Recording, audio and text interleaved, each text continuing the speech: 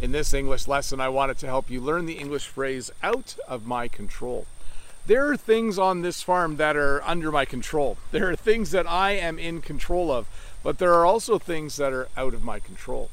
Things like how often it rains, that's out of my control. Sometimes we get too much rain, sometimes we don't get enough rain, but I can't make it rain.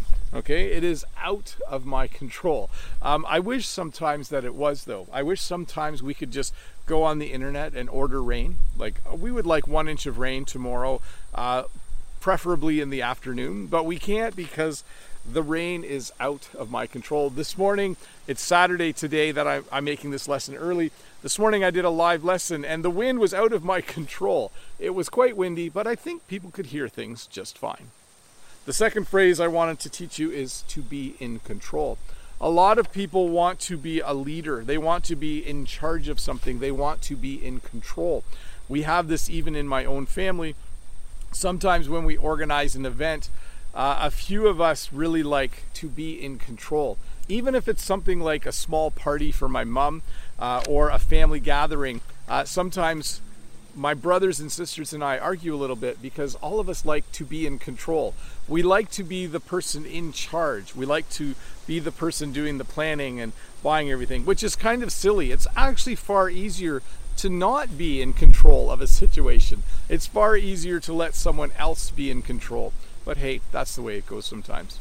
So to review, when something is out of my control, it means that I cannot make it happen, okay?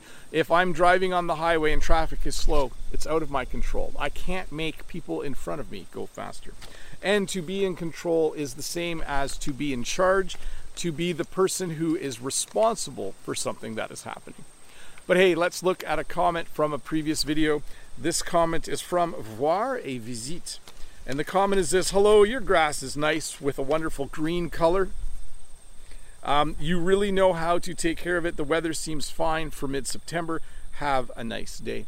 And my response, the only thing we do to make our grass look good is that we don't cut it too short. Cutting grass too short makes it unhappy. Rain helps, but that's outside of my control. Notice I used the phrase there that I just taught you. But yes, let's have a look at the grass. Let me hold this as high as I can. Our grass right now is very nice and very green. We have been very happy here on the farm. It was dry for a while and then it started raining again. But we don't fertilize our grass. We don't do anything special to our grass. We don't water our grass. The only thing we do is we make sure that when we mow the lawn, let me spin you around. We make sure that when we mow the lawn, the setting on the lawnmower is as high as possible.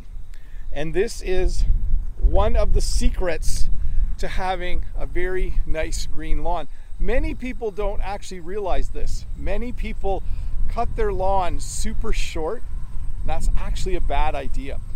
It looks nicer when it's super short, but it's not actually healthy for the plant. Sorry, it's a little windy out here still. Hopefully the microphone isn't making all kinds of weird noises on you. I'll probably just wrap this video up as it gets super windy. Maybe my hat will blow away. Anyways, thanks for watching. I'm Bob the Canadian. I hope you enjoyed this little short English lesson, and I'll see you in a couple days with another one. Bye. Hi, Bob the Canadian here. Thank you for listening to this English podcast lesson. If you would like to support me in the work that I do as an online English teacher, please visit patreon.com/BobTheCanadian.